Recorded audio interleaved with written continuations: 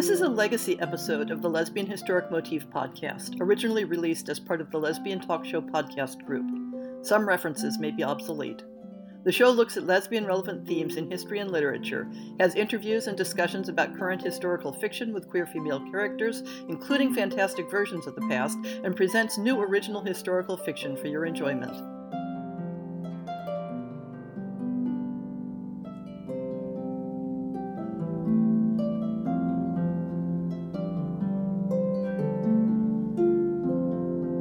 Welcome to On the Shelf for September 2019. What a month! I spent half of August traveling to Dublin, Ireland for the World Science Fiction and Fantasy Convention, and the other half either preparing or recovering from it. I love travel, but wow, was it exhausting. I hope you enjoyed the audio postcards episode I recorded in odd moments at the convention. This podcast has always straddled the fuzzy line between strictly historical material and historical fantasy. Even when I'm looking at queer women in historic literature, there are often fantastic elements, whether it's the chivalric romances of Ida or Silence, or the classical mythology of Callista and Diana, or simply the fantastic, if sincere, beliefs of previous centuries in the possibility of spontaneous changes of sex. These overlaps are one of the reasons why I decided to open up next year's fiction series to include stories with fantastic elements that reflect the types of motifs we find around queer characters in the literature of the past. I plan to be cross-promoting the call for submissions in SFF circles, and, of course, ordinary historical stories are solidly on target as well. I hope you're encouraging all the talented authors you know to consider submitting something. The blog has been discussing articles in a collection about representations of single women in medieval and early modern England. This is one of many topics where historical studies of women in general offer a useful grounding for queer characters. One of my favorite articles covered in August included a discussion of how the profession of money lending became a profitable sideline for single women in the early modern era, one that not only provides an income but often served an important community function. Another favorite article takes an in-depth look at how playwright John Lilly, the author of the gender-bending Galathea, regularly subverted tropes about unmarried women in his work. Not all the articles in the collection are of direct interest to the project, and I skimmed through a lot of them in the first half of September. After that, I've decided it's time to delve into some of the foundational works on the history of gender and sexuality that often get mentioned in passing, but that have been languishing on my to-be-read list for years. Books and articles like Joan Cadden's The Meanings of Sex Difference in the Middle Ages, Judith Butler's Gender Trouble, Carolyn Dinshaw's Getting Medieval, Adrienne Rich's Compulsory Heterosexuality in the Lesbian Existence, Thomas Lecoeur's Making Sex, John Boswell's several books on same-sex topics in history, and Michel Foucault's The History of Sexuality.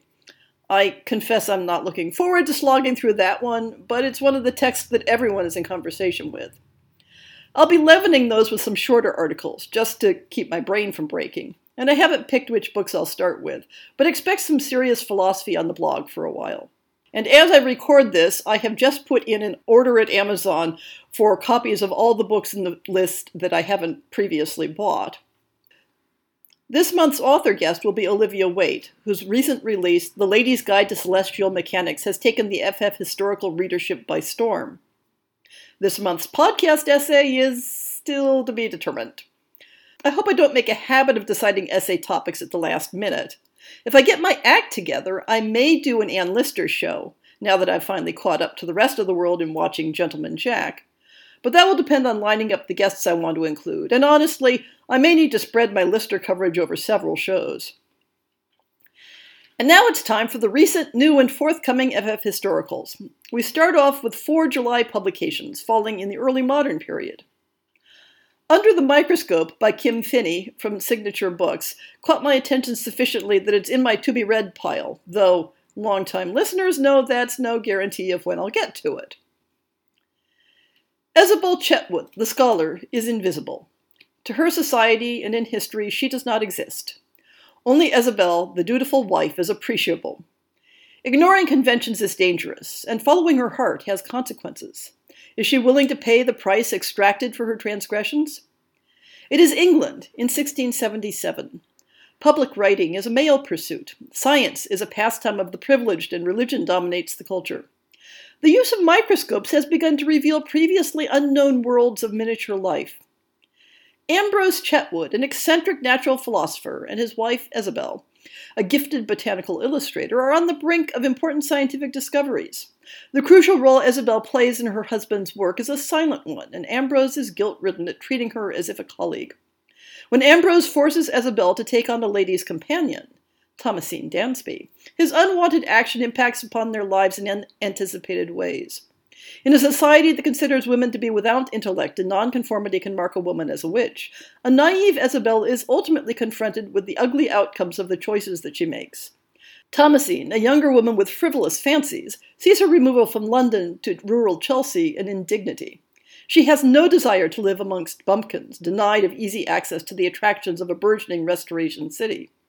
It does not take her long to connect with the village's noble residents, but she finds something unexpected in Chelsea that, although disorienting, anchors her to the Chetwood estate. Worlds Apart, self-published by Stein Willard, is set in the mid-18th century, though the description feels somewhat loosely moored in time. Lady Tia Bellingham, the Duchess of Camphor, wanted the near impossible, to stop the centuries-old exploitation of the poor and downtrodden. But the darling of the English court could not be seen as the one behind the ruination of her peers, and those most likely to make themselves guilty of such immoral practices. She realized that she needed help. More specific, she needed the help of Britain's most dangerous and elusive criminal, the Maverick. The dark, decaying slums of London were where Oasis felt most comfortable. Born a secret and raised in secret, it wasn't difficult to hide her true self in a place where no one would come looking. As the feared outlaw, the Maverick, she ruled the underworld with an iron fist, her justice swift and lethal in her quest to protect the innocent and destitute. It's only when the captivating Duchess of Camphor came knocking that Oasis found there were certain depths to her that only the blonde beauty could access. Beggar's Flip by Benny Lawrence from Bedazzled Ink is going to get the benefit of the doubt from me as a historical novel, simply because I loved her book The Ghost in the Machine so much. But this sequel to Shell Game feels a bit more like a secondary world fantasy as far as I can tell from the description. Darren, socially awkward, exiled noblewoman turned pirate queen, and Lynn, sorta kinda Darren's slave girl, sorta kinda Darren's life coach, and altogether the bossiest backseat helmsman that ever set foot on a pirate ship, are at it again. Darren receives a message delivered by her dying brother pleading for her to warn their father about a traitor, meaning Darren has to return home to Torresen Isle and to the father who keeps sending assassins after her. Lynn thinks it's crazy, insane, and obviously certain death for Darren and is not overly happy about the idea. As usual, Lynn is right and chaos ensues. This is the second time in the last half year that a non-English book has turned up in my search that looks relevant enough to include. Les Résolutions d'Olympe, a lesbian historic novel, is authored by a writers' collective that goes by the pen name of Le Jardin de Sappho. If you're interested in lesbian historical fiction in French, it looks like they have a couple other titles out. Unlike the previous time I had a non-English title, I won't attempt to give the original version of the cover copy, but you can find it in the transcript. 1789. Olympe is a daughter of the people, a cabinet maker, indifferent to love. Adelaide is an idle, rich young aristocrat, known unconditionally as a lesbian. The chance of fate will bring them together. Between love, doubts, fears, and the violent whirlwind of the revolution, their story will be far from simple. A beautiful story of love with a hint of unveiled eroticism. Have you ever noticed how sometimes a whole bunch of books will come out with similar themes, not inspired by some pop culture property, but just by coincidence? While I was putting together this list, I came across 3 separate titles that have the premise, Robin Hood, but a lesbian. The Last July book is one of those. Outlaw, a lesbian retelling of Robin Hood, self-published by Niamh Murphy. Pride, ambition, blood. With a single shot, a legend is born. Robin Fitzwarren, daughter to the Baron of Locksley, only wants to support her mother while her father is off on crusade. But when she enters an archery tournament in disguise, she incurs the wrath of the Sheriff of Nottingham's arrogant nephew, Theo. Now, not only is her own life threatened, but the lives of her family as well. Will she flee from danger, or fulfill her destiny, stand up to injustice, and become the fabled outlaw of legend, Robin Hood? There's one additional August book to add this month, Prairie Hearts by J.B. Marsden from Sapphire Books. In the 1820s, Kentuckian Carrie Fletcher migrates with her brother and his family to central Illinois, where she intends to continue to grow medicinal herbs and to be a healer. Carrie loves being the spinster aunt to her nieces and nephews, taking care of her herbs, making calls on sick pioneers, and farming with her brother. But shunning marriage and motherhood and donning her unique style of mannish dress for farm work roused some who questioned her womanhood. When they arrive, the unending labor of cabin building and clearing the prairie grasses for crops require they trade assistance with other pioneers. One of the first neighbors to call on them is Emma Reynolds, another herbalist, healer, and midwife. She and Carrie share herbs, seeds, and healing knowledge. Shortly after, Emma's father, her sole relation, dies from lung fever, leaving a gap in her life that Carrie's friendship fills. Together, the two pioneer women deal with the harsh realities of pioneering. One man calls their healing potions evil and harasses them violently. The two strengthen their bonds and develop deeper feelings as they fight for their lives and the lives of the neighbors they care for. Can their newfound love endure the hardscrabble life of never-ending toil, sickness, injury, hunger, and death on the prairie? The first two September books are also set in the 19th century. Bloomsbury's Late Rose, a novel by Penn Pearson from Chickadee Prince Books. A poet in Edwardian London. A woman struggling to let her voice be heard. In 1894, sisters Charlotte and Anne Mew take a solemn vow never to marry and never to pass on the family curse, insanity. The spinster Mew sisters descend into genteel poverty, their mother on an invalid sofa, Anne the painter in a menial job. But Charlotte, the poet, will find immortality and unexpected love. Her path will require that she keep secrets and make sacrifices that may be too much even for Charlotte's determined spirit. For something entirely different, we have the graphic novel Stage Dreams by Melanie Gilman from Graphic Universe. In this rollicking queer Western adventure, acclaimed cartoonist Melanie Gilman puts the readers in the saddle alongside Flor and Grace, a Latinx outlaw and a trans runaway, as they team up to thwart a Confederate plot in the New Mexico Territory. When Flor, also known as the notorious Ghost Hawk, robs the stagecoach that Grace has used to escape her Georgia home, the first thing on her mind is ransom. But when the two get to talking about Flor's plan to crash a Confederate gala and steal some crucial documents, Grace convinces Flor to let her join in the heist. The September books finish up with some later 20th century titles that teeter on the edge of what I'd consider historical fiction in terms of era. The first is Somewhere Along the Way by Kathleen Knowles from Bold Strokes Books. In the summer of 1980, Maxine Cooper moves from the Midwest to San Francisco with her gay best friend Chris, where she hopes to find love and community. But gay life in a big city is much more complicated than either of them ever expected. Life becomes a constant party, and Max slides deep into alcohol and drugs. She and Chris become estranged, and when he contracts AIDS, Max doesn't know how to bridge the gap between them. Shattered by Chris's death, Max must decide how she is going to live her life. Can she forgive herself for abandoning him, or will her guilt lead her down a path that guarantees destruction? And our last book for this month's list is from a mainstream publisher, Cantoras by Carolina de Robertis from Knopf. In 1977 Uruguay, a military government has crushed political dissent with ruthless force. In an environment where citizens are kidnapped, raped, and tortured, homosexuality is a dangerous transgression.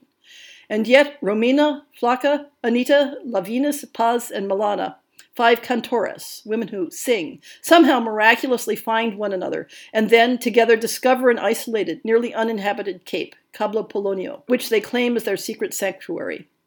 Over the next 35 years, their lives move back and forth between Cabo Polonio and Montevideo, the city they call home, as they return, sometimes together, sometimes in pairs, with lovers in tow or alone.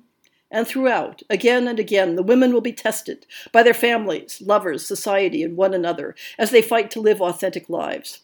A genre-defining novel and de Robertis' masterpiece, Cantoras is a breathtaking portrait of queer love, community, forgotten history, and the strength of the human spirit.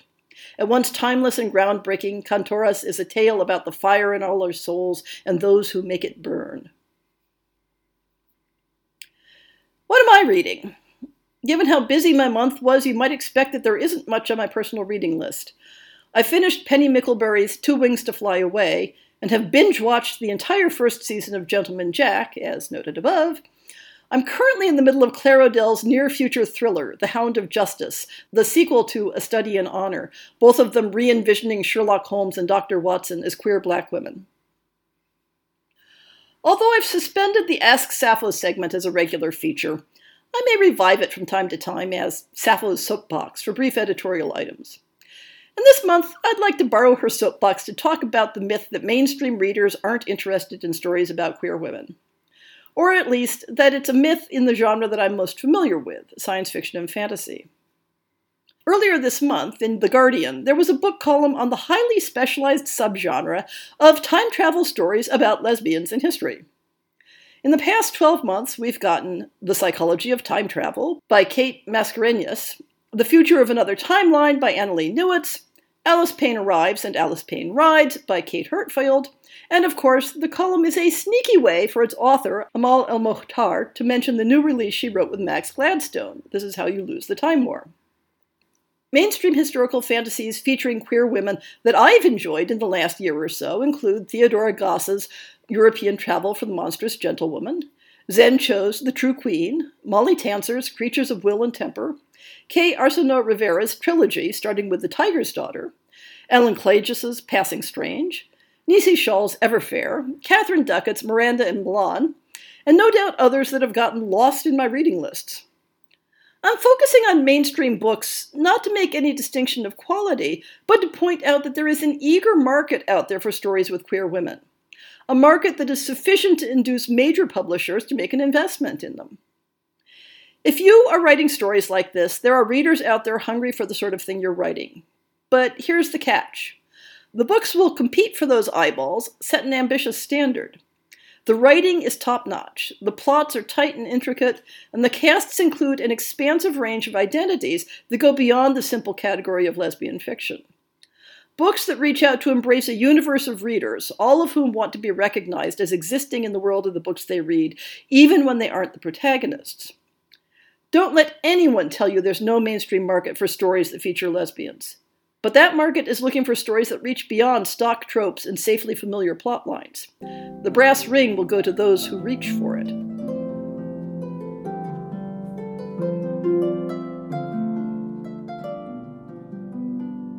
I hope you've enjoyed this episode of the Lesbian Historic Motif podcast. See the show notes for links to people and topics. Most shows will have a transcript linked as well.